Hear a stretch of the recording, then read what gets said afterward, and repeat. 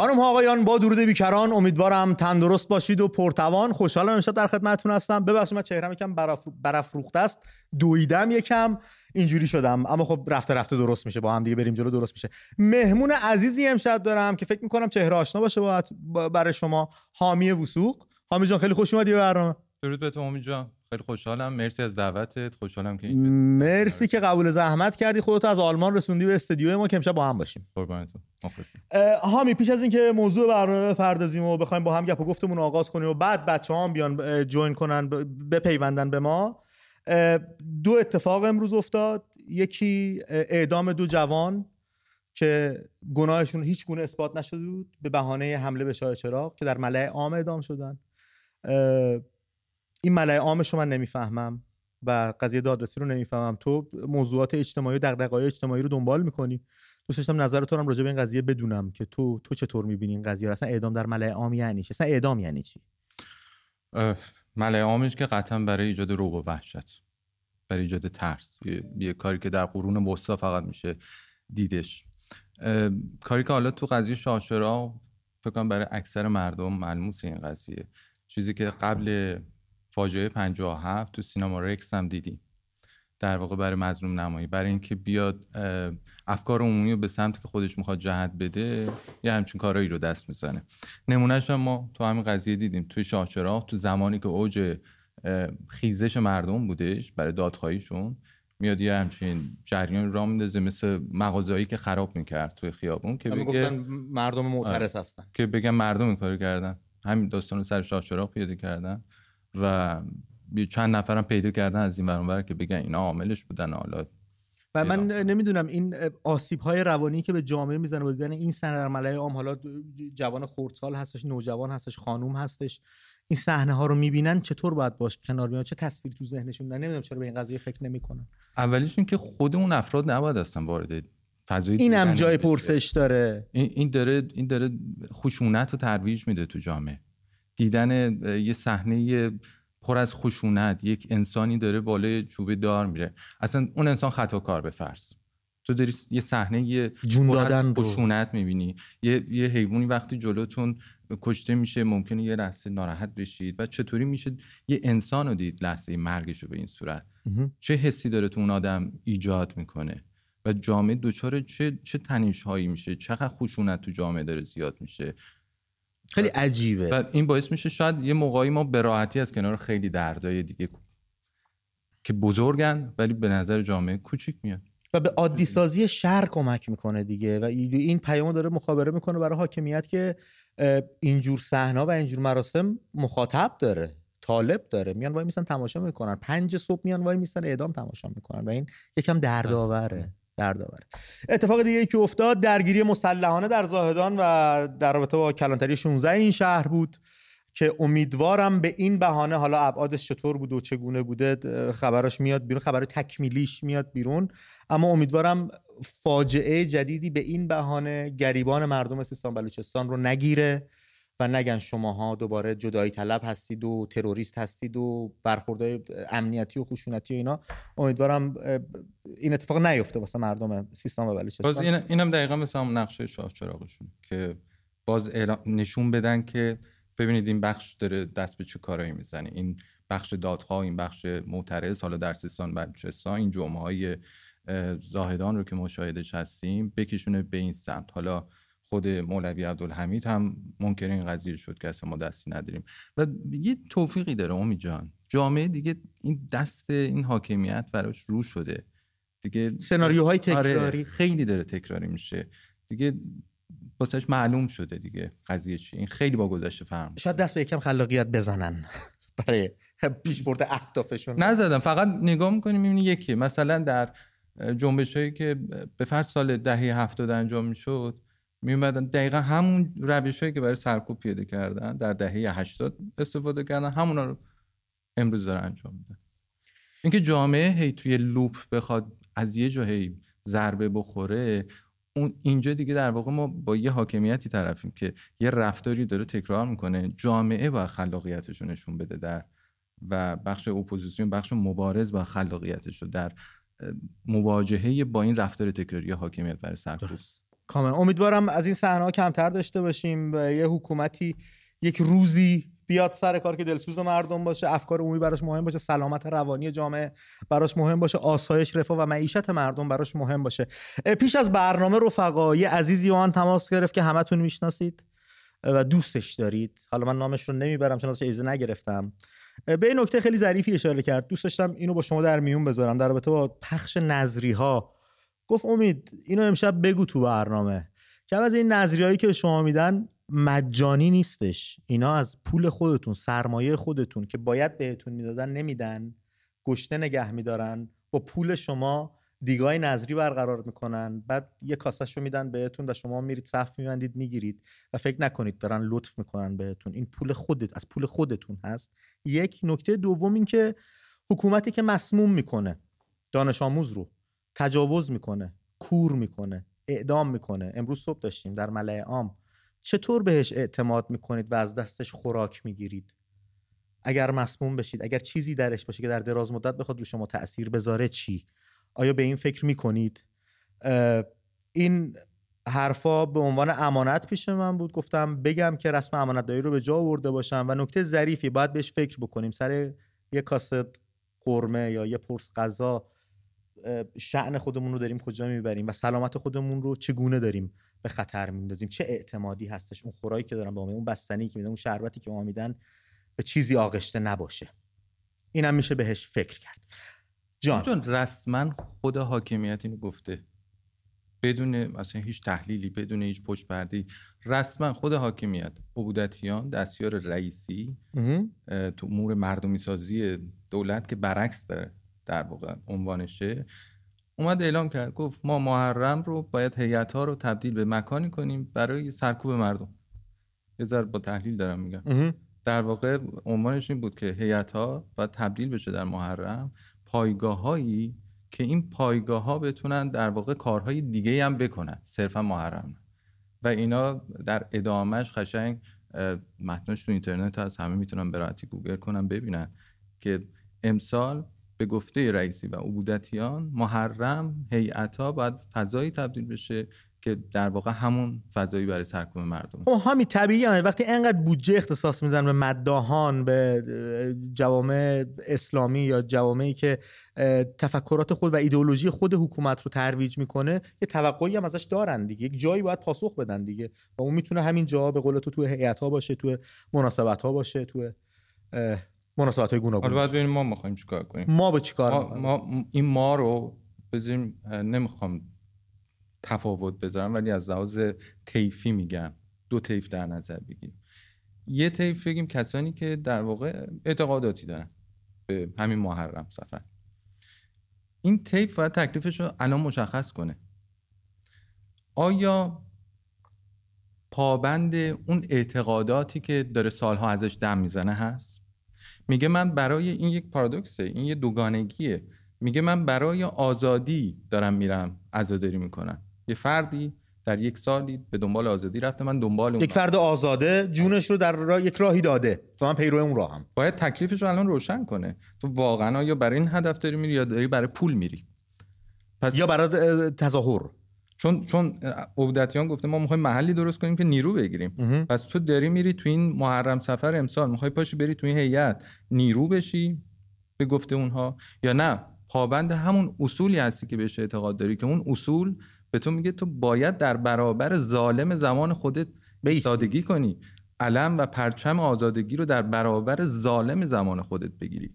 ظالمش رو اگر کسی که تو این ایدئولوژی داره زندگی میکنه و اعتقاد بر اون اصول داره، ظالم زمان خودش رو نتونه بشناسه، خب چشماش کوره. و میشه مشخص کرد به راحتی امسال کسانی که پا به این مکان‌ها میذارن برای چی دارن میرن. اینا برای اعتقادشون نیست، برای اون آرمان‌های اعتقادی و ایدئولوژیاشون نیست. چون ایدئولوژی میگه تو ظالمت مشخص الان کیه، مظلوم مشخصه کیه، مظلوم کجاست باید بری کنارش وایسی. بله. و در برابر کی باید پرچم بگیری. کاملا مشخصه. و کسایی هم که باور دارن و میخوان این آیین و به اعتقادات خودشون بپردازن میتونن تو دستای کوچیک‌تر تو خانواده خودشون، تو خونه خودشون، تو پارکینگ خونه. من یادم ما بچه بودیم مثلا پارکینگ خونه که بچه‌ها رو می‌گرفتیم می‌کردیم هیئت. این همسایه برنج میداد، اون همسایه روغن میداد، این همسایه گوش میداد، غذایی هم میدادیم و دلم هم خوش بود که یه کاری کردیم. چه ربطی هم بهش نیرو هیچ سازمانی از این کارا میتونیم بکنیم، کارهای مردم نهاد میتونیم بکنیم، حتما نباید چشم به دست دولت باشه ببینیم کجا رو فراهم میکنه و ما هجوم ببریم بهش. اینم هستش. اونجا یه زاویه دید دیگه هم بهش دارم من. از بعد انسانی و باز هم شاید دینی، هدف از انجام یه فریضه دینی چیه؟ آیا بحث‌های معنویه یا فقط در واقع یه بازی کردنه؟ این پرسش خیلی جالب و عمیقیه، خیلی پاسخ خیلی روشنی میشه بهش داد. یه دو تا چهار تا ساده، یه با ماشین حساب میزان خرج و هزینه‌ای که من برای آیا میگم یک باور دینی فریضه انسانی انجام میدم که ازش خروجی میخوام دیگه، میرم امامزاده نذر میکنم نیاز دارم، میگم فلان چیز درمون بشه، جامعه هم درست بشه، مریض ها شفا پیدا کنن. خب این مریضی که میخوام شفا پیدا کنه، اون کودک کاری که میخوام دیگه توی خیابون نباشه، توی کارگاه کار نکنه، تو سن 8 سالگی، یه ماشین حساب کوچولو با یه حساب 30 ثانیه‌ای نیاز داره که ضرب کنم میزان هزینه‌ای که دارم میکنم برای غذای نذری، برای درست کردن یه تکیه، برای اون پرچم درست کردن و اینا، و ببینم که میتونم با همون هزینه اون فریضه‌ای که میگم به دنبالشم و بهش دست پیدا کنم، کودک کار دیگه نداشته باشم، مستقیما ببرم بدم به اون چیزی که میگم بنده خدا، ببرم بدم به اون و این مشکل رو حل کنم و سالی به راحتی این هزینه میتونه صرف بشه. من امسال دیگه معضل کودک کارم رو حل کردم، من امسال دیگه سال بعد فلان معضل اجتماعی رو حل کردم. یا اینکه هر سال قراره تکرار بشه و سقف‌ها از سر برداشته بشه، بیکاری بیشتر بشه و مسائل برمیگرده به نیت و اون درصد خالصی اون نیته دیگه، که ببینیم امسال بچه‌ها چیکار میکنن.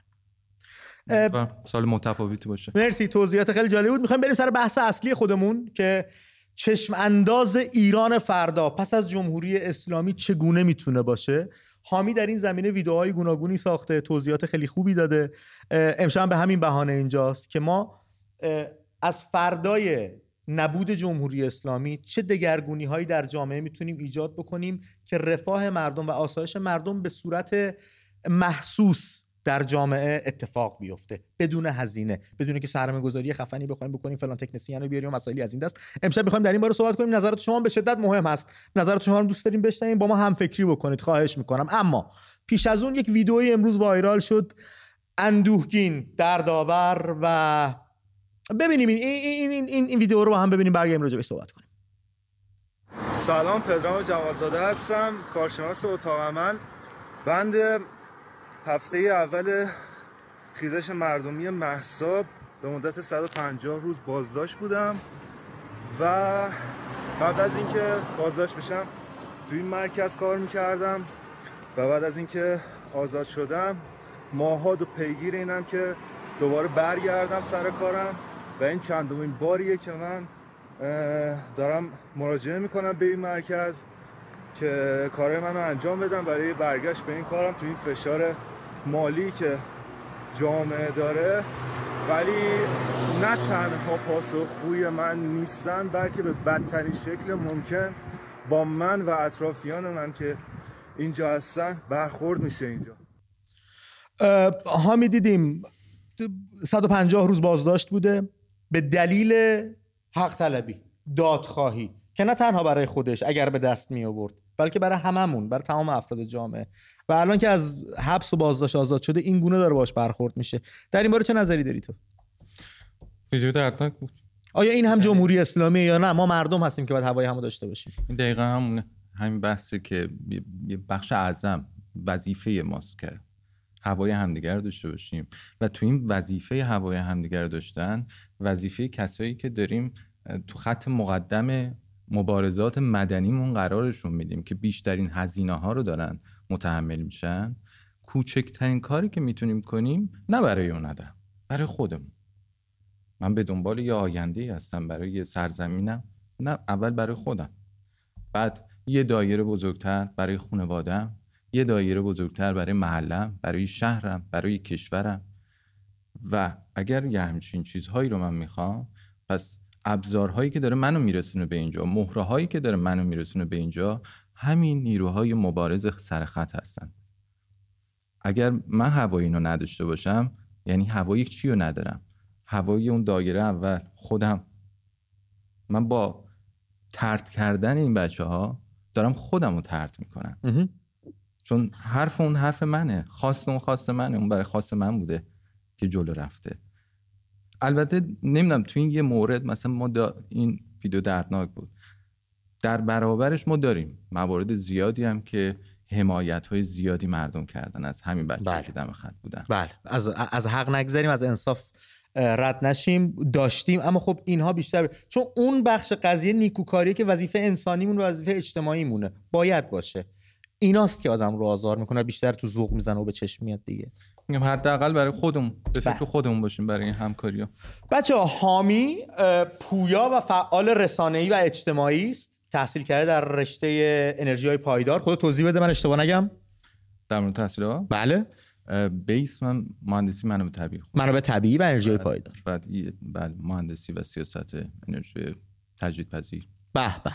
بسیاری ویدیوهای بسیاری ساختی، چشم اندازهای گوناگونی رو برام به تصویر کشیدی روی صفحه اینستاگرام که چقدر جذاب کار میکنی واقعا.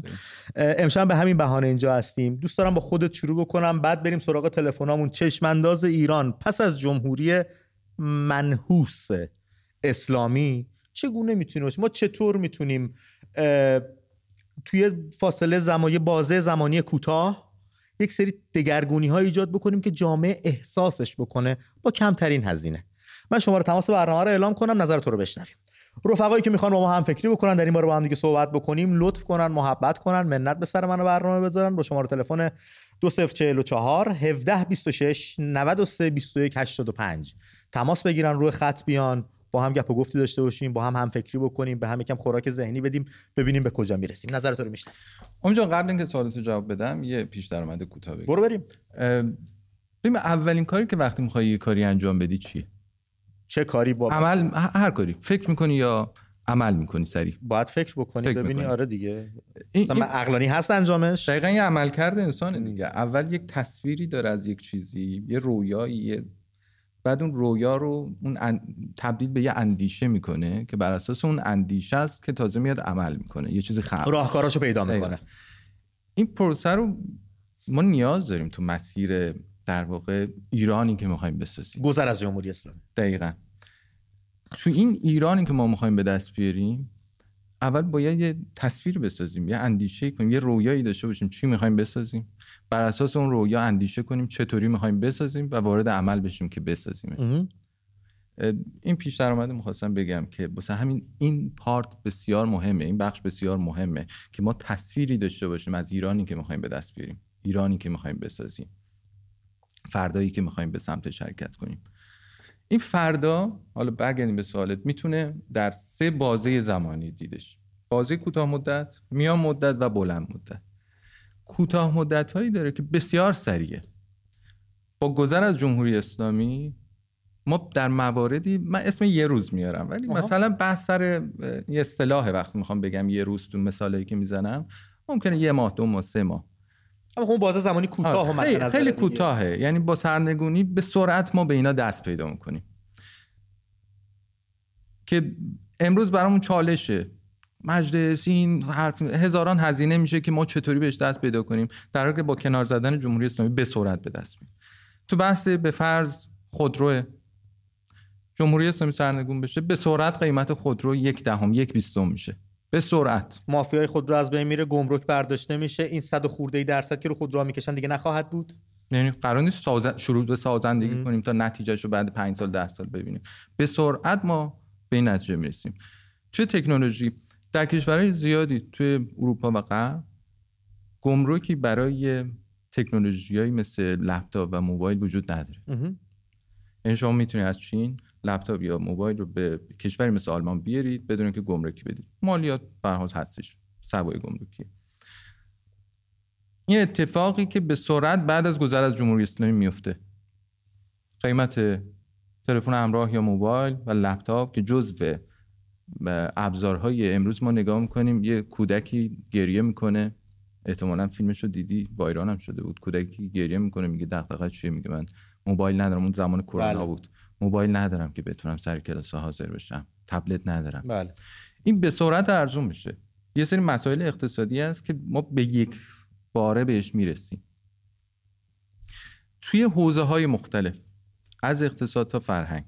الان معضلاتی که بخش هنری داره دست و پنجه نرم میکنه به خاطر سانسورها، ممیزی‌ها، مجوزها، به یک باره میره کنار و اون جامعه هنری خلاق میشه و کالای تولیدیش رو که امروز با مشکلات مالی مواجه میشه به دلیل اینکه قابلیت عرضه جهانی تری داره، بحث‌های کپی رایت میتونه استفاده کنه، به درآمدی میرسه که میتونه پروداکت خودش و تولیدات خودش رو روز به روز قوی‌تر کنه و این رو به سرعت درکش میکنه. به گونه‌ای هنرمند به خودکفایی دیگه وابسته به نهاد یا سازمانی نیست که بده هزینه‌ای به این بده، خودش از محصول دست خودش، خلاقیت ذهن خودش درآمدزایی میکنه. دقیقاً. الان همین بحث کپی رایتی که ما تو ایران نداریم، متأسفانه بعضیا به غلط اشتباه شده که فکر میکنن که چقدر خوبه کپی رایت تو ایران نیست، من میتونم هر چیزی رو دانلود کنم. نهایت این دانلودی که خوشحالم میتونن انجام بدن 4 تا ویدیو یا موزیکه که فکر کنم تو کشور غربی هم خیلی توده مردم مثلا اینا رو همینجوری دانلود میکنن یا هزینه زیادی نمیدن. بحث اصلی بچه‌های داخل ایران هم وقتی کپی رایت وجود نداره، این بچه‌ها تولیداتشون سوخت میشه، پوچ میشه و وقتی که این قوانین بیاد اینا به سرعت کالاشون ارزشمند میشه، به سرعت زندگیشون تغییر پیدا میکنه. در این حالت امروز با هزاران بحث مشکل روبروه برای حل این معضل، ولی این معضل راه حل ساده ای داره، با کنار رفتن جمهوری اسلامی و این ممیزی‌ها و این درگاه‌های سخت به سرعت حل میشه. یه سری از اینا اینجوری اونجا خیلی سریعه.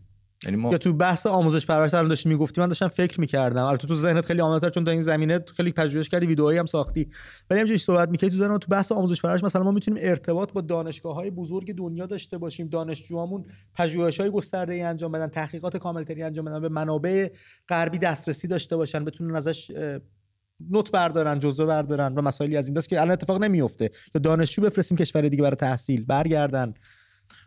تو همین زمینه اولین چیزی که به سرعت تو بازه زمانی کوتاه حل میشه بحث اینترنته. وقتی که ابزار دست دانشجو الان در سراسر دنیا اینترنته، با این اینترنته که داره سرچاشو به سرعت میزنه. شما ببینید وقتی میخواید یه چیز رو سرچ کنید زمان براتون خیلی مهمه. بله. به سرعت بتونید اسناد مختلف ببینید، ویدیوهای مختلف ببینید و وقتی که شما با یه کندی شدید، تو اون کندی فیلتر هم وجود داره، دسترسی به هیچ منابعی، هزینه فیلتر شکن هم باید بدی. خب اصلا حوصله‌ای برای اون دانشجو میمونه که بتونه وارد فضای خود دور میشه از این تحقیقات خودش، دور میشه، در نتیجه اون نتایجی که میخواد نمیتونه کسب کنه. این یکی از اتفاقاتی که به سرعت میفته وقتی اینترنت آزاد بشه. یه ابزار قدرتمند در دست همون دانشگاهی که داری میگی سریعا به دستش میاد که بتونه خودش رو رشد بده، وارد فضاهای ارتباطی با دنیای دیگه میشه، با دانشگاه‌های دیگه، ورودی‌های بهتری توی فضای جامعه آزاد. امروز خب دانشجو از خارج از کشور نمیاد به ایران، محدود به صورت با ایدئولوژی خود نظام از جایی برای بعضی موارد و موارد خیلی محدودی در بعضی از دانشگاه بین‌المللی مون داریم. خب این رفت آمد در واقع دانشجو به کشورهای همدیگه، کاری که اروپا اینجا می‌بینه تبادل فرهنگی اصلا دقیقاً اینه که باعث گسترش و جلوگیری از خیلی از مسائل قومیتی و اینا میشه. وقتی که فکر باز میشه پیوندهای بزرگتری جهانی پیدا میکنه. یکیش قطعا همین بحث آموزش، حتی تو سطح پایه‌تر مدارس. الان ببینید ما با این چالش رو برویم، آموزش و پرورش میگیم. یه بخشی یه علمی میخواد به کودک آموزش داده بشه، یه بخش دیگه پرورش میخواد پیدا کنه، چه تو جامعه چطور حاضر بشه، و مسائل مختلف، برخوردش با محیط زیست و چیزای دیگه. اینا الان همه پاک شده و فقط تو سر اون کودک داره مسائل ایدئولوژیک حاکمیت وارد میشه. یه کدهای اونا دارن می‌نویسن. یه دانشجو ما چرا باید بره نصایح امام بخونه؟ امامی که رساله‌اش اون افتضاح بوده. نصیحتش چی میتونه باشه؟ نتیجهش چی میشه؟ خب نتیجهش این میشه که ما همین وضعیتی که الان در ایران داریم و رو به نابودی هستیم. قطعاً خب این استارت به اندازه کافی ما نیروی متخصصی داریم که به سرعت بتونن کار رو دستشون بگیرن توی آموزش و پرورش، سیستمی رو پای ریزی کنن که این رو ما 12 سال بعد شاهد نسلی باشیم که این نسل در واقع همونیه که میگیم یه ایرانی رویا بافی کنیم بگیم همچین چیزی، متخصص و تکنوکرات بیان شروع کنن، هم از لحاظ فرهنگی هم از لحاظ علمی که امروز ممکنه یه نفر بگه واو مگه میشه ما به همچین چیزی برسیم، ولی همچین نسلی ساخته بشه قطعا 12 سال بعد این نسل میتونه این کار انجام بده راحتی به جای این اتفاقات الان چیزی که داره میره سرش. یا یه حرفی با هم دیگه میزنیم سر استعدادیابی. بله الان تمامش این شده که سرکوب میشه همه آدما. یه انسان قراره با عشقش با استعدادش زندگی کنه، کار کنه و وقتی با اون توأم میشه لذت میبره از کارش و وقتی که لذت ببره از کارش در جامعه داره خط خوب میندازه، نقش خوب بازی میکنه، جامعه پویا میشه، جامعه اون لحظه است که شکوفا میشه، توسعه پیدا میکنه. ولی اگه بیایم ما کاری کنیم که اتفاقی که تو این سالها جمهوری اسلامی داره انجام میده، سرکوب کنیم، بگی که این رشته خوبه، این رشته خوبه، همه رشته‌های دیگر رو سرکوب کنی، در نتیجه کاری کنی که هم خانواده ها ببرن فرزندان رو به این سمت، هم خود آموزش پرورش و حاکمیت که همه رشته‌های دیگه، همه استعدادهای دیگه رنگ ببازن. درست.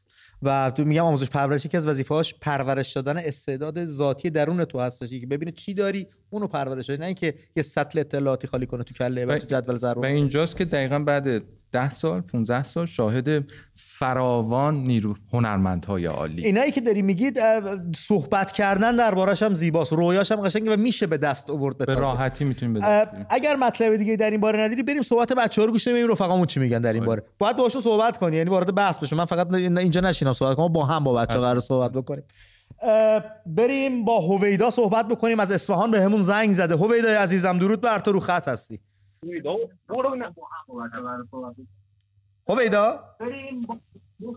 الان داره تلویزیون گوش میکنه، فکر کنم الان دیگه بیا تو تلفن یواش یواش. درسته هویدا؟ سلامت شد. به روی ماهت هویدای عزیزم. خوبی؟ سلامتی. سلام عرض کنم خدمت مهمانهای عزیزتون، تمام بینندگان. درود هویدا. امید جان داداش زیاد من وقت رو نمیذارم، چون میدونم دوستان عزیزی هستن که الان پشت خطن. فقط خواهش ازت میکنم که داداشم صدا منو قطع نکن، تلفن منو قطع نکن، زودی تمامش میکنم. باشه قربونت برم. من نوکرتم، برو بریم. فدات شم. داداشم ببین من ازت خواهش میکنم که یه مهمونی خیلی ویژه‌ای هست، دوست دارم اونو دعوتش کنی. مطمئنم که خیلی تاثیرگذاره. آقای دکتر رضا احمدی خیلی مرد شریفیه، آریان وطن خواه، دعوتشون کنین. اینا به شدت اینا فوق‌العاده تاثیرگذارن، یه میهن پرستای واقعیه. ازتون خواهش میکنم که اینا دعوتشون کنی. من دیگه عرض ندارم. سوال من ازت میتونم بپرسم؟ جون دلم. ایران فردای جمهوری اسلامی رو چه شکلی میبینی؟ ببین میخوام یه تصویر، یه عکس ببینی، اون عکس رو بهم توضیح بدی چه شکلیه. ببین یه چیز من قبل از اینکه اون عکس رو نشون بدی من یه چیز بهتون بگم. ببینید هیتلر با اون عظمتش فرو، خب اینا قطعا میرن. آقا به قول دکتر رضا احمدی بزرگوار میگه که آقا نمیدونم امروز میرن، نمیدونم 6 ماه دیگه میرن، نمیدونم 10 سال دیگه میرن، اینا رفتنشون حتماًه. درسته تلفات دادیم ما خیلی نرم، خودمون یه چطوری بودیم که دانشگاه اصفهان رفتیم ترکوندیم آقا، ولی میزنن بد میزنن. میلیاردیا رو چندی نمیدونم زدیمشون آقا، میزنن با ساتمه میزنن، تلفات دادیم، نمیشه کاری کرد. ولی با جونا دل وایسادیم. تو ماجی عزیز ما الان تو زندان دست کرده. به خدا من چند روز پیش معاون زندان دیدم، اصلا وانه بود نکردم که من تو رو میشناسم، ولی بهش گفتم که نکن، اذیت نکنی، فقط رفتم از کنارش. ولی متاسفانه نمیدونم چی بگم. مردم بلنشین آقا، لامصبا بلنشین دیگه. چی هویدا تماسش پرید کلن. هویدا اون تصویره رو می‌خواستیم توضیح بدی که نری. بچه‌ها زنگ میزنید، اینی که حامی ازمون خواست تو داشته باشیم. اون تصویره چیه؟ اون عکسی که از ایران فرد تو ذهن ما نقش بسته چیه؟ راجعش با هم صحبت کنیم، بذارید انرژیش جریان پیدا کنه، به جای خوبی ممکنه برسه. دو تا چیز کوچیک بگم قبل. آره حتما. یکی اینکه چقدر خوب تمرکزمون رو ببریم بالا. اگه روی موضوعی داریم حرکت میکنیم، کار میکنیم، اونو حلش کنیم، بعد بریم سراغ موضوع بعدی. یعنی حالا نمونهش این درخواست همیشه من از بچه‌ها بوده. این بحث این برنامه فقط نیست، تو همه چی. اگه مثلا یه جایی داره صحبت از یه معضل جامعهمون میشه، به فرض حجاب و بحث پوشش، آزادی پوشش، نیایم بگیم که با ما مشکلات دیگه هم داریم، مشکل اقتصادی. بله ما همه اینا داریم. الان صحبت سر آزادی پوششه. دیشب اتفاقا این بحث پیش اومد، من به یکی از رفقامون گفتم توی برنامه همه مشکلاتی که ما نمیتونیم بپردازیم یک به یک با هم صحبت کنیم، تبادل نظر بکنیم، به من یاد بدید، از هم بیاموزیم و بریم جلو. و دومیش کوتاه صحبت ایشون که جای دیگه هم میشنویم، اینها میرن اونا میان، اینا میرن اونا میرن. ما اگر میخوایم به ایرانی برسیم که هممون آرزوش داریم، ایرانیه که ما میخوایم بسازیمش، ما مردم میخوایم بسازیمش، پس ما بیرونشون میکنیم، اینا نمیرن و ما دولت جدید رو میسازیم. اگر میخوایم دولت ما باشه، دولت های این نقشی برای خودمون متصور باشیم، وظیفه ماست، مگر نه ما بکشیم کنار اینا برن، براش برنامه‌ریزی میشه که کی بیاد، اون خلا پر میشه. دقیقاً. مرسی، نکته ظریف و به شدت پهنی بود. خانم فاطمه سپهری از تهران رو خط برنامه هستن. خانم سپهری درود بر شما، صحبتاتون رو میشنویم. سلام به شما و مهمون عزیز. چون من سریع فقط میگم که قطع نشه. خواهش میکنم. ببینید این سیاستی ما رو بیچاره کرده. الان ببخشینا شما خودتون نخواسته خانم سپهری صداتون خیلی بد داره میاد. خانم سپهری اصلا متوجه نمیشیم چی میفرمایید. اگه دوباره شماره گیری کنین ممنون میشم. من تو این فاصله با مازیار از مازندران صحبت کنم تا خانم سپهری. اگه بچه خانم سپهری تماس گرفت شمارهشو بدید بالا، چون صداشون خراب شده بود. مازیار جانم درود بر تو برادر، رو خطی.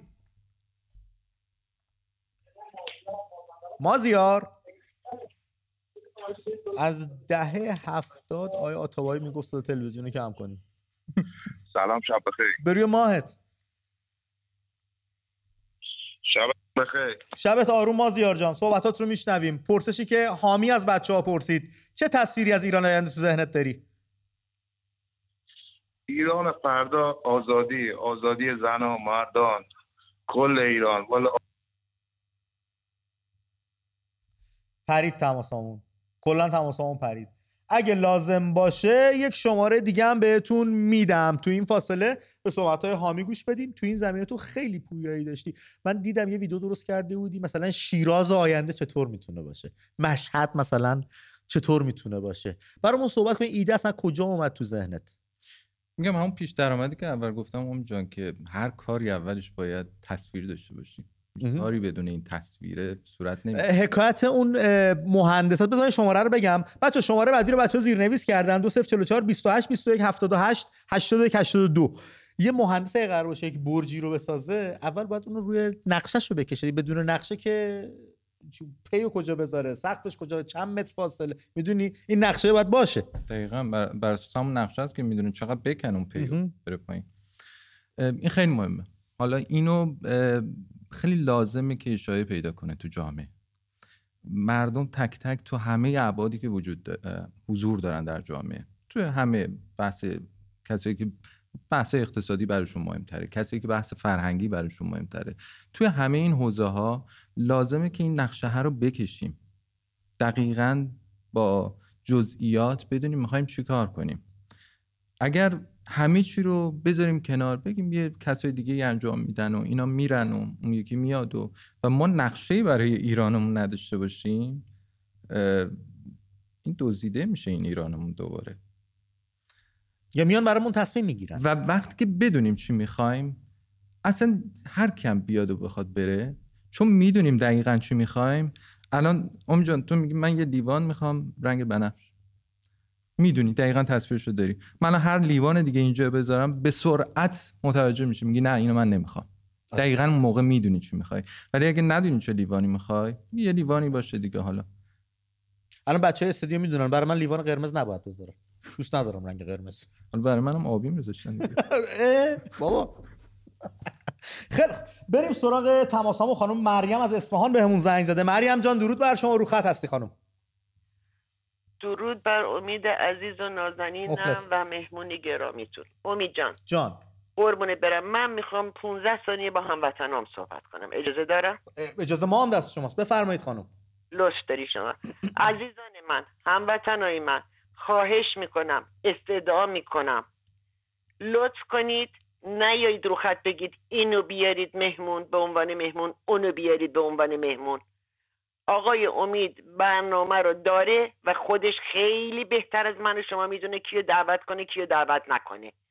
ضمناً من از این هموطن عزیزم آقای هویدا میخوام بپرسم این آقای دکتر رضا احمدی دکتری چی هستن؟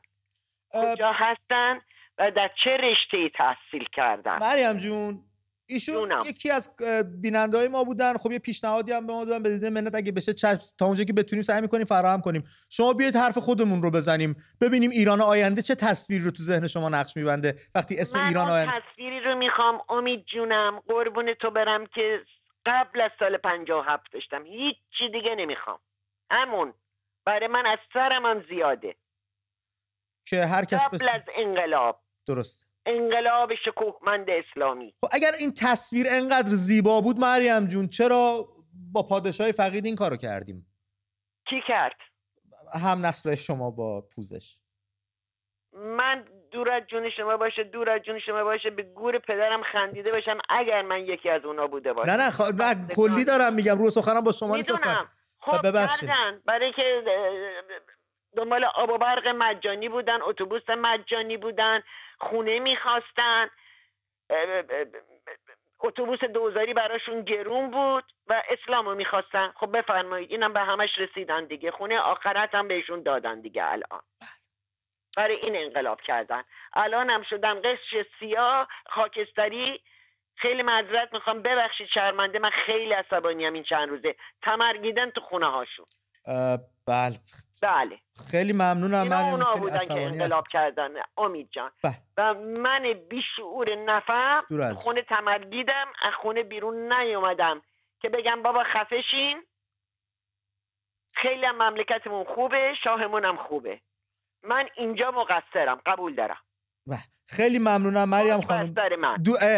دور از جون، خدا اون روزو نیاره. من نادر صدیقی مهمون برنامه بود، استاد نادر صدیقی دوست داشتنی. ایشون گفتن جمعیت ایران 3 میلیون بود، 30 میلیون بود، 2 میلیون تو خیابون بودن، اون 28 میلیونی که تو خونه نشستن انقلاب کردن.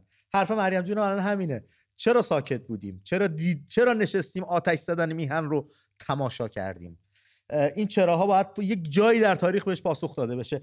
توماج از شاهینشهر بهمون زنگ زده. بچه‌ها که زنگ میزنن نام شهدا یا نام اسیرا یا نام بازداشته‌ها رو خودشون میذارن که ما تکرار بکنیم. خیلی حرکت جذابی انجام میدن. آره توماج از شاهینشهر بهمون زنگ زده، شهر خود توماج هم هستش. رفیق رو خطی. درود بر شما. به روی ماهت. در ارتباط با موضوع برنامه می‌خواستم بگم که چند سال بعد گذار ایران میشه مثل اون عکسایی که ما میبینیم مال سال 55 اینا. چند وقت دیگه؟ برمیگرده به 45 سال پیش. یعنی ما سعادتمون رو توی یک بازگشتی میبینیم به عقب یا باید رو به جلو حرکت بکنیم با جوامع مدرن، اینترنت، تکنولوژی؟ رو به جلو باید حرکت کنیم ولی در واقع برمیگردیم تازه از اونجا باید شروع کنیم بیایم رو به جلو. از همون جایی که ول کردیم. تو چند سالت از توماج با ما تماس گرفتی؟ 45 سالم. 45 سال. تقریبا همسن و سالیم. قدمم خوب نبود. نه اصلا توماج، نام توماج رو خودت گذاشتی، از شاهینشهر هم به ما زنگ زدی برای آزادی توماج، برای اینکه صدای توماج باشید. شما بچهای شاهینشهر برنامه‌ای دارید، کاری کردید، اصلا خبری هست؟ امید جان ما ببین الان به نظر شما سیستان بلوچستان برای چی انقدر مردم میان تلاش میکنن از جون مایه میذارن؟ یک باوری دارن، خاطر اینکه یه رهبر دارن، کسی که راهنمایی میکنه. ما باید حقیقت رو قبول کنیم، ما رهبر کسی نیست که راهنماییمون کنه، مردم متحد کنه. متوجهی؟ الان به نظر شما چرا شاهزاده همه طرفدار داره؟ به خاطر کارهایی که پدرش انجام داده، پدر بزرگش انجام داده. خود شاهزاده متاسفانه شخصیت جنگجو مبارزی نداره، بسیار انسان درستیه ولی این کاره نیست. کسی باید باشه که مردم بهش اطمینان داشته باشن و شروع کنه، مردم متحد کنه، راهنمایی کنه. الان مردم مثل یه تعداد افرادی هستن که نابینان و هیچ مسیری رو نمیدونن باید به کدوم سمت برن. و کسی نیست که مردم متحد کنه، راهنمایی کنه که بتونن کاری انجام بدن. اینو قبول داری؟ تا اندازه‌ای آره، اما این چشم این امید رو من خودم به شاهزاده، یعنی این چشم رو به شاهزاده ندارم که بیاد نقش رهبری ایفا بکنه. ایشون سوگند ولیعهدی خوردن و ایشون نگهبان و پاسدار سامانه پادشاهی هستن و باید فراحزبی کار بکنن. اون نقش احزاب هستش. ما تو دو جاده جداگونه داریم میریم. شاهزاده تو جاده، نه من هیچ وقت میتونم شاه بشم، نه ایشون هیچ وقت میتونه مجری بشه. بنابراین ما داریم تو جاده‌های جداگونه میریم. ما اولین ایستگاهمون گذر از جمهوری اسلامی که اون کار من و شماست. ایستگاه بعدی که رفراندوم و تعیین ریخت حکومت آینده خواهد بود، شاهزاده میتونه ورود پیدا بکنه. یعنی ما از نقش خودمون و مسئولیت خودمون غافل نشیم به این امید که شاهزاده نمیاد رهبری بکنه پس ما هم بشینیم خونه هامون. اصلا ما وظیفمونه، ولی باید کسی باشه که ما رو راهنمایی کنه، متحد باشیم. الان سیستان بلوچستان دیگه، بله، داره تو چشم نظام نگاه میکنه، حرفشو میزنه، مردم از جون مایه میذارن. درست یا نه؟ بله. تو ماجه عزیزم الان ما کسی نیست که ما رو متحد. فکر میکنید نمیشه به پیروی از مردم سیستان بلوچستان، تو هم پاسخ این پرسش پاسخ بده، به پیروی از مردم سیستان بلوچستان و جمعه ها که مولوی عبدالحمید صحبت میکنه، ما هم به حمایت از مردم سیستان بلوچستان فکر کنیم مولوی عبدالحمید رهبر ما هم هست. چرا نمیتونیم این تصور رو داشته باشیم؟ میشه، اینم میشه انجام بده. موافقم. دمت گرم برادر، مرسی از تماست، لطف کردی. تو پاسخ این پرسش بده. ما اگر یک تن باید بیاد و ما رو گرده هم جمع بکنه، هر هفته آدینه جمعه مولوی عبدالحمید داره این کار رو انجام میده. اونم از هم میهنای ماست. چرا به حمایت از مردم سیستان بلوچستان و بهانه‌ای نمی‌کنیم که ما هم گرده هم جمع بشیم هر آدینه؟ شاید به شکل در واقع این تصور رو کنه جامعه در بخش دیگه که مولوی عبدالحمید هم رهبر من، این نشه عملی بشه و قاعدتاً به دلیل تفاوت‌های فکری، ولی همدردی میتونه قطعا صورت بگیره. چرا که نه؟ خیلی عالی. حمایت دیگه. یه بخشی بر یه باوری با یک لیدری، رهبری، جماعت داره این حرکت رو میکنه. مثل همون ویدیویی که اول برنامه نشون دادی. خب من چیکار میتونم کنم؟ میتونم جماعت منم حمایت کنم، همزمان منم تو شهر خودم همین کارو انجام بدم. چون اون جوونی که به خاطر لیوان آب تو سیستان بلوچستان گاندو میخورتش فرقی با برادر من که نداره که. یا اگه خوزستان آب نداره، هوا نداره، سیستان بلوچستان این گونه، ایزه اون گونه، جاهای دیگه، همش به من ربط پیدا میکنه. ما از هم سوا که نیستیم که، ما درد مشترکه دیگه. یه چیزی بحث امروزمونم باش ترکیب کنم امید جان.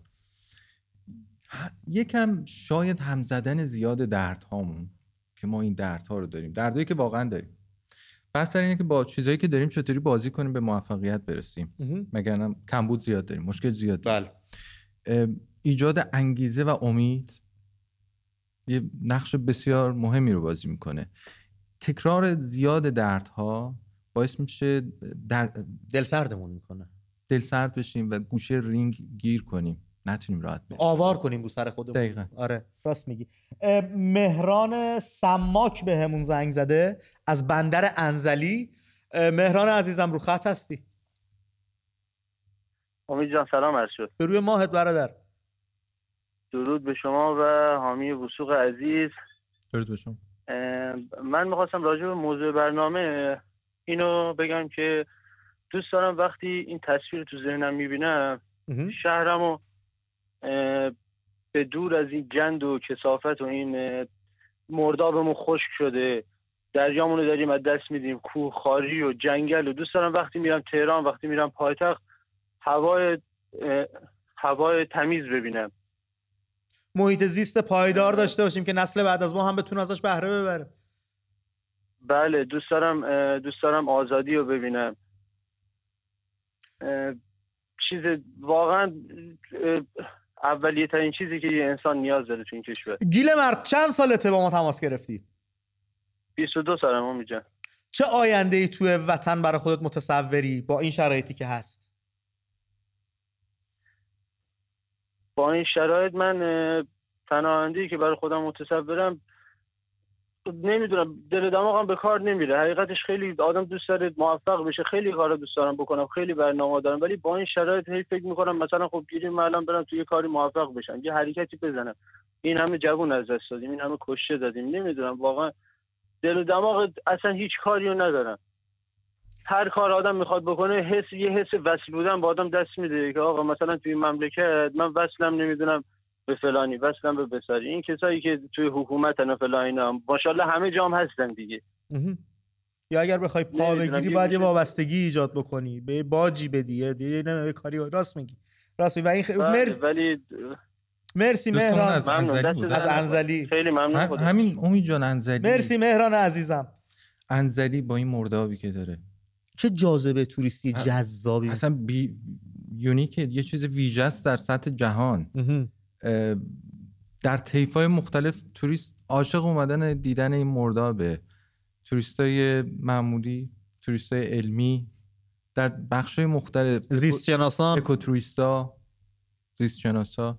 این یعنی جنگل‌های ورود میلیون‌ها دلار ماهانه به شهر انزلی. فقط کافی جمهوری اسلامی نباشه. فقط جمهوری اسلامی نباشه. این دوستمون که الان درگیر ناامیدی شدن، با 22 سال سن بگه ناامیدم، حامی درد داره خیلی. اونم چی کنار مرداب انزلی باشه بگی درد دارم؟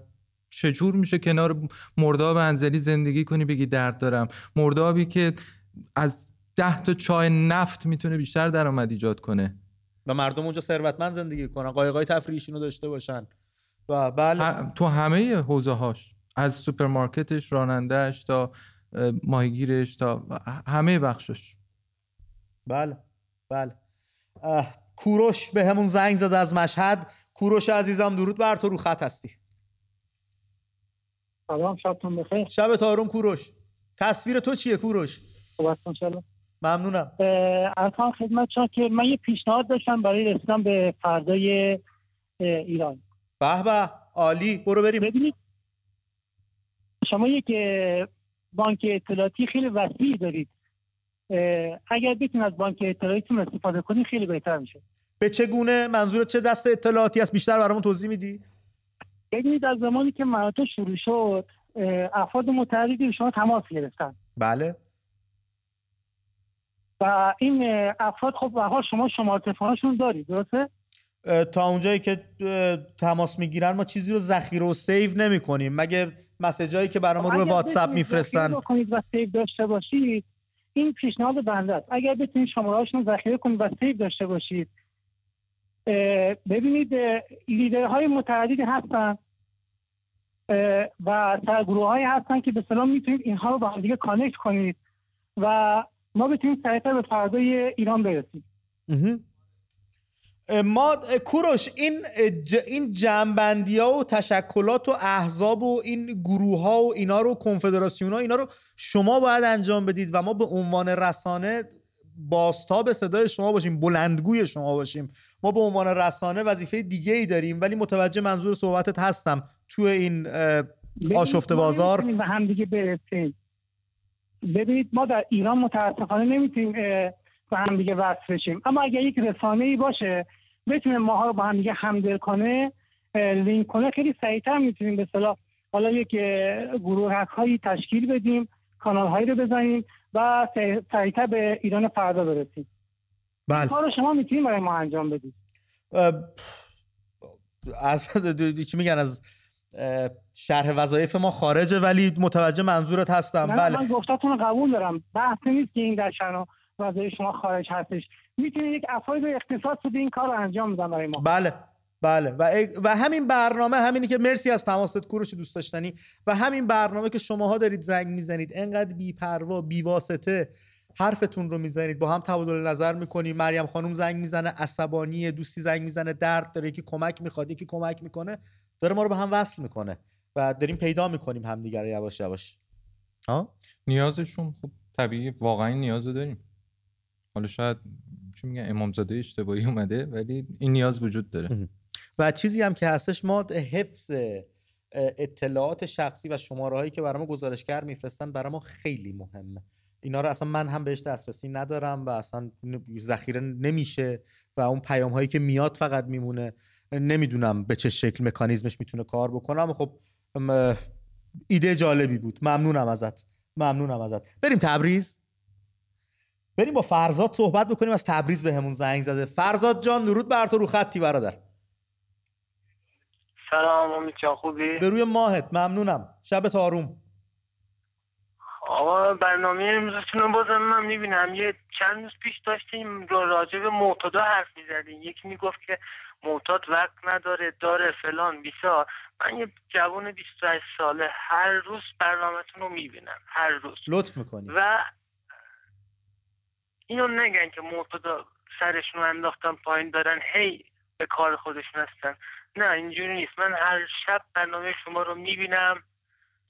فرزاد تو از دوستانمون هستی که دچار بیماری اعتیاد شدی؟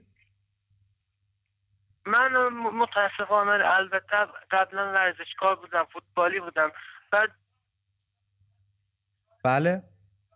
آره. بعدن هیچی دیگه. اومدیم دچار یه مشکلی شدیم. ولی اینجوری نگن که این معتادا به فکر مملکتمون نیستن یا چیز دیگه. فرزاد جان، من برنامه رو میبینم. جانم یه سوال دارم از خدمتت.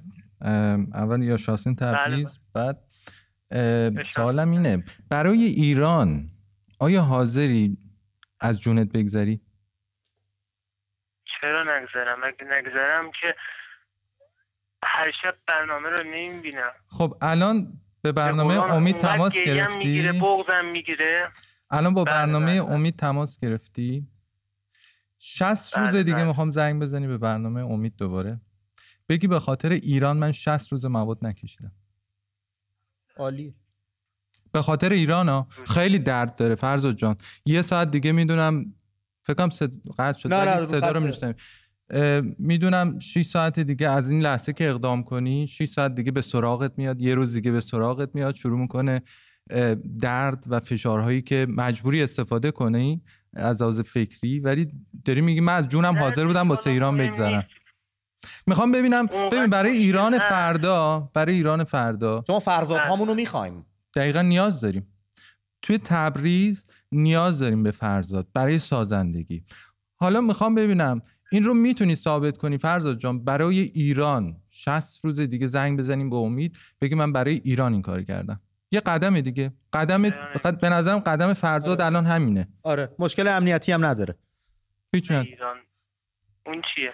حالا جانم فدای. 60 روز دیگه من قول میدم زنگ میزنم همین. فرزاد ما رو قول بچهای آذربایجان بدجور حساب میکنیم ها. شما غیرتی اصلا حرفتون حرفه ها. حالا نه ما غیرتی، ما آذربایجانی هستیم، رو حرفمون هم هستیم. دمتو گرم. من یه نفر رو به نوبه خودم خیلی خوشحال میکنی. دمت هم گرم که امشب به ما زنگ زدی. من دم شما میگم آقا. فدات بشم. مرسی فرزاد عزیزم. چه پیشنهاد جذابی دادی. چرا به فکر خودم نرسید؟ من 60 روز دیگه برنامه‌تو میخوام ببینم. از امروز بزن ببین. آره برو تو کارش تو تا من تماس بعدیمون رو بگیرم. به پایان برنامه داشتیم میرسیم. من یه اشاره کردم به بچهای 5 دقیقه دیگه اون اضافه کنن چون تماس داریم. خانم فاطمه سپهری از تهران بهمون زنگ زدن، روی خط هستن. خانم سپهری درود بر شما. گویا نخستین بار که تماس گرفتین صداتون رسا نبود. الان در خدمتیم. بله سلام دوباره به شما و مهمونتون. من خواستم لطف کنین قطع نکنین. من یه گلگی دارم فقط اونو تمومش بکنم. ببینید کشور ایران با این جمعیتی که داره، با این ثروتی که داره، با این تحصیل کرده هایی که داره، این موقعیت استراتژیکی که داره، الان باید حداقل جزو 5 قدرت جهان از هر نظر باشه.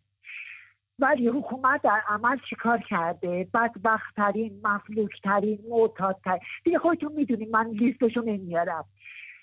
من به این روز انداخته مملکت رو دیگه. ولی راز موندگاریش در چیه؟ سیاست کثیفی که داره و اینا تا حالا متلاشیش کرده بودن. الان بی سیاستی مایی که داره این بلا رو سر ما میاره و اینا رو موندگارشون کرده. الان همین آقای مهمون گرامی شما خب نظر شخصیشو گفت اول برنامه، ولی خب ناخواسته همون چیزی که حکومت 40 ساله داره سعی میکنه تو مخ مردم فرو کنه رو براش داره انجام میده با این صحبت. نه ایشون، هر کس که میاد تاچ میکنه مسائل مذهبی و خیلی مسائل داریم ما. 1001 فاجعه سر ما آوردن، میشه راجع به این صحبت کرد. چه لزومی داره بریم سمت چیزایی ببین شما قبل از انقلاب نبودید. قبل از انقلاب اولا تمام این هیئت‌ها، این مراسم‌های عید قدیر، تعطیلی عید قربان، نیمه شعبان، اگر شما زمان شاه بودید میدیدید. فیلماشو دیدم خانم سپهری، طاق نصرت‌هایی که میزدن، جشنایی که میگرفتن. بله محرمان شما نمی‌بینید دسته‌هایی راه میافتاد که الان یه دونش نیست، الان شده بچه بازی، مسخره بازی. ولی خب کشورمون هم در اون موقع با تمام این مراسم مذهبی، با مذهبی بودن شاهمون، مردممون در بهترین وضعیت قرار داشت و از همه هم جلوتر موفق تر بودیم. ببین حکومت این بچه بسیجی‌ها و این بی سوادا و بی خبرها فریبشون میده، یه جوری داره وانمود میکنه که زمان شما کافر بودی، حکومت اومده ما رو مسلمونمون کرده، در صورتی که کاملا برعکسه. خب شما بزرگترین نکته که میکنید اینجور مسائل رو مطرح نکنید. ببین الان جوانای ما ثانیه شماری میکنن محرم بیاد، عاشورا، خب دوست دارن، حالا به هر علتی. همین برنامه با این روز شما کمکیه واسه آخوندا که بگن ببین ما بریم اینا میخوان چیزاشون رو جمع کنن و تکیهاتون رو اینا از قدیم بوده، از زمان شاه گنبد و باروها، این امام رضا، اینا تمام از زمان شاه بوده.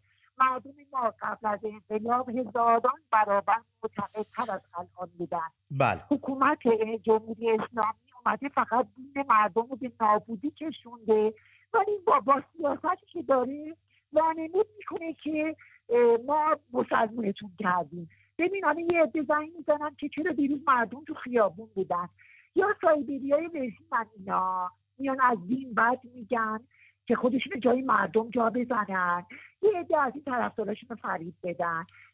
خانم سپهری دیروز مردم برای خامنه‌ای نرفتن که برای حضرت علی رفتن. چه ربطی داره؟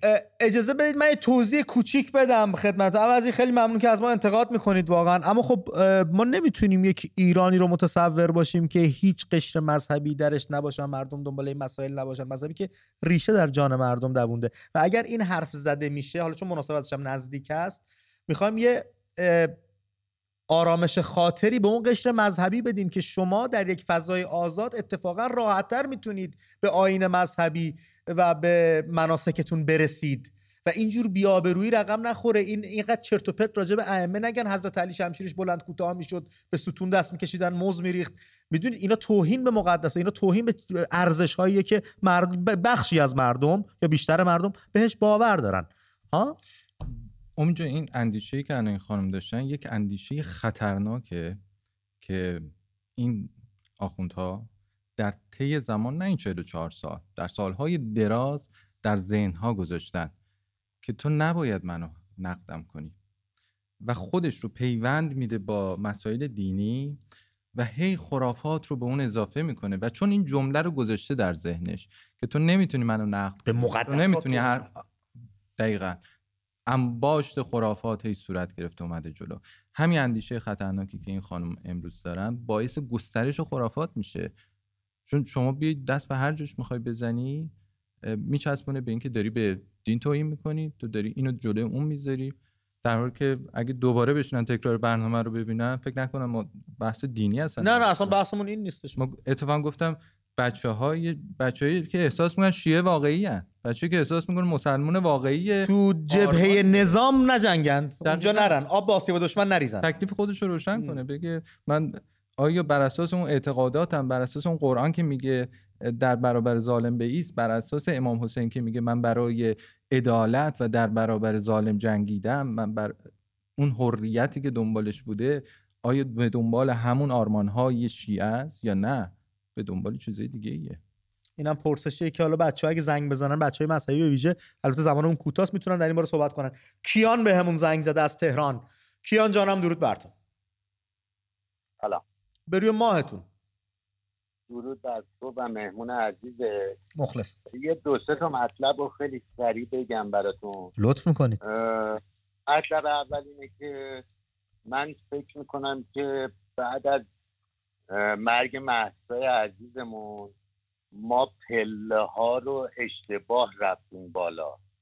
یعنی به جای اینکه اول پله اول بریم، آره پله اول خیلی خوب بود، مردم اومدن تو خیابونا جمع شدن فلانا، پله دوم ما پریدیم پله چهارم. یعنی یه سمیناری تشکیل دادن یه جایی، گفتن که آقا بعد از این سمینار تصمیم میگیره که چیکار بکنی، که اصلا من از دید جوونا میگم، من گفتم من 60 سالمه، از دید جوونای دور و برم میگم، از بعد از اون داستان همه چی وایستاد، همه منتظر بودن که ببینن که چه اتفاقی قراره بیفته این 7 نفر. بعدم یه چیز رو به شما بگم، شاهزاده رضا پهلوی قرار نیست رهبر باشه. شاهزاده رضا پهلوی باید مثل مولوی عبدالحمید راهبر باشه.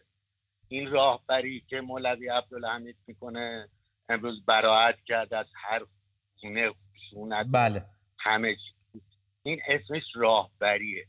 یعنی من میدونم دارم چی کار میکنم. جاهای دیگه ما احتیاج به راهبرای مختلف داریم.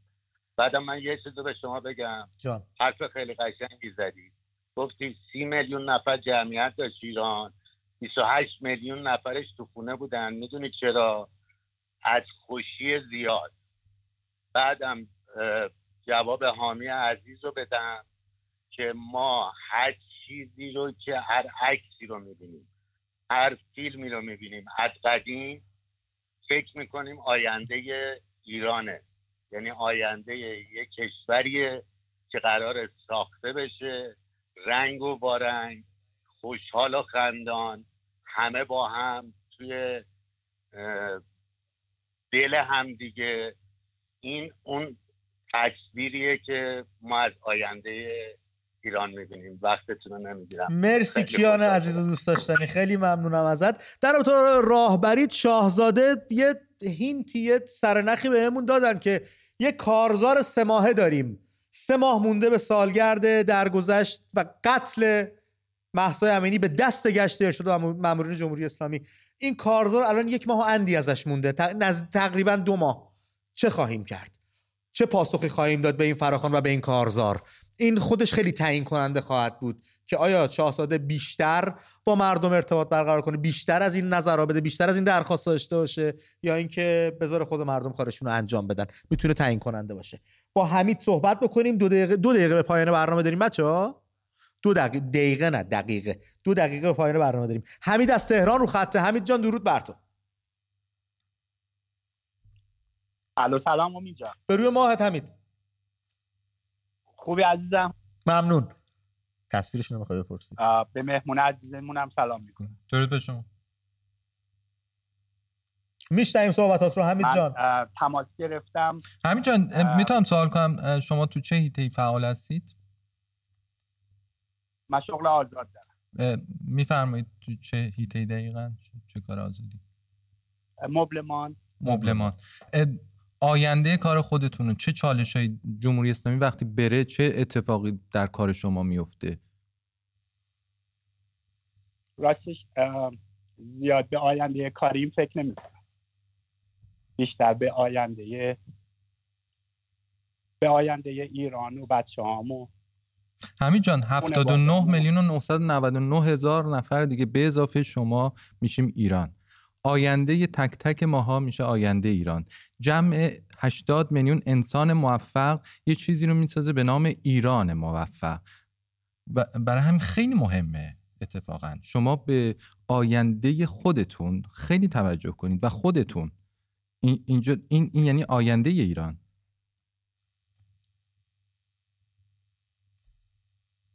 فکر کنم تماسمون با حمید پرید، نتونست پاسخ بده. 50 ثانیه به پایین برنامه بیشتر زمان این 50 ثانیه برای تو باشه. حامی صحبت کن با بچه‌ها و مردممون. اگه پیامی داری، اگه فکر می‌کنی کاری میتونن انجام بدن که حال و روزشون بهتر بشه، از نظر روحی روانی بتونن ادامه بدن. یه چیزایی هست امید جان، ما همین امروز میتونیم زیست کنیم.